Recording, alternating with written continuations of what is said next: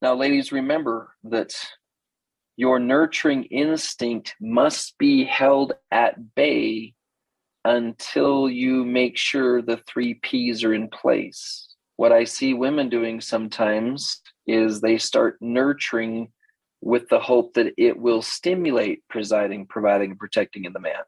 Maybe if I'm just more sweet to him, maybe if I'm just more merciful, maybe if I'm just more loving, maybe if I go make out with him the way he's asking me to, he'll be more focused on presiding, providing, and protecting.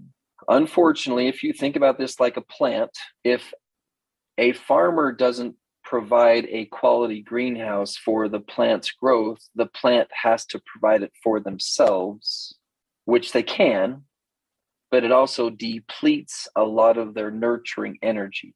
And so if a woman has now had to become the main presider in her own life, the main provider in her own life, and the main protector in her own life, then there will be very little energy left over for nurturing. And men, when you start dating, when you're entering a relationship, don't be surprised if a healthy woman is mostly not nurturing at first, because every man she's met before today has not been presiding, providing, and protecting.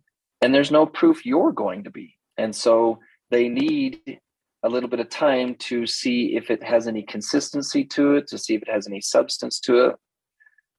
But I'll tell you, one of the biggest shocks as a therapist professional has been not trying to get women to be nurturing, but trying to get them to stop being nurturing.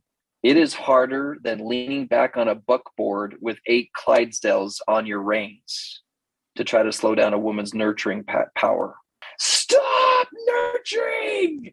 They're like, well, it was warm for 17 seconds, so I gave him my sparkly-eyed smile, and I couldn't help myself. He's all, what? I could tell I got it right.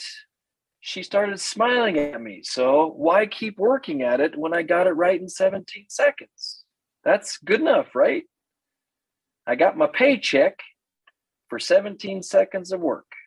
Hey, implied idea was we're creating a life cycle. So here's what's supposed to happen, brethren. Little hint at what's coming in our next few visits. If a man, instead of harvesting the nurturing, like, look, the zucchini plant has one zucchini on it, starts ripping off everything he can off the plant and trying to eat it. And she's like, okay, I'm laying here dying now because you didn't keep nurturing the plant. What I've seen is when a woman starts to nurture, if a man will recycle back into full presiding, providing, and protecting mode, all right, let's make sure I'm pulling this relationship in a healthy direction. That's what presiding is. Make sure I'm monitoring the safety of the circumstance so she doesn't have to think about it as much. I'll just make sure things are safe. Adding value, adding growth, adding warmth, adding love language stuff, then that keeps the plant growing, which keeps it nurturing. But when a guy goes for the harvest early, all right, let's go in there, get some. Let's get some of this. Let's get some of that. Then the plant dies, and then she's all, you just like, that's not a harvest. That's a, I don't know the right word for when you rip everything off of a plant and leave very little left. Scavenge? Sure, there's some other more harsh words.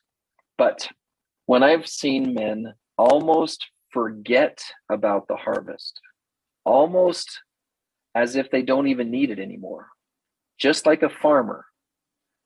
Pruning is more severe than that. It's like ripping stuff off. It's cutting things out too far. Pruning implies it's healthy. So when you have the mindset of a farmer, where you are committed and dedicated to the presiding, providing, protecting process for a minimum of 3 months, like a normal farmer would, before you even hope for anything positive back, that's when you're going to start to see miracles. If you want to add a layer to that, you do a 4-field farming process, 4 different crops, where you're cycling through, I'm always nurturing, I'm always, as a man, I'm always presiding, providing, protecting to make sure there's a 12-month harvest opportunity, because I'm focusing on multiple things. I'm making sure there's several elements of this being well cared for. not just a single portion of it. Ladies, I want to express my sadness about how rare it is to experience this kind of thing. I do not judge women who engage in relationships before that's available because of the desperation of it.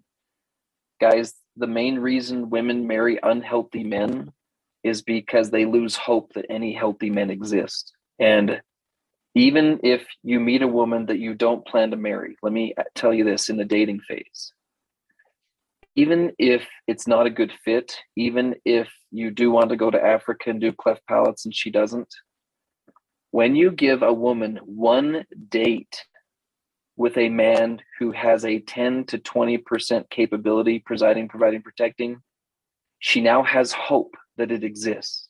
She now has hope that you just gave her something pure gold. Now, it's going to tick off the other guys because they're going to be frustrated. Man, you're setting a standard we can't live up to. I don't want to have to be a 15% presider, provider, protector. That's exhausting. No woman can tolerate me now that they've met you. Set the standard, brethren. Set the standard that all men should be living up to. We should, at a percentage level, be equal to our age. Calculate how old you are, and that's what percent perfect you should be in the area of presiding, providing, and protecting. For some of us, that gives us a little bit of a break because we were expecting more of ourselves. And for some of us, it's kind of comforting to know I'm only 21, I'm only 22. I can probably be okay with 21, 22% and let the atonement cover the difference.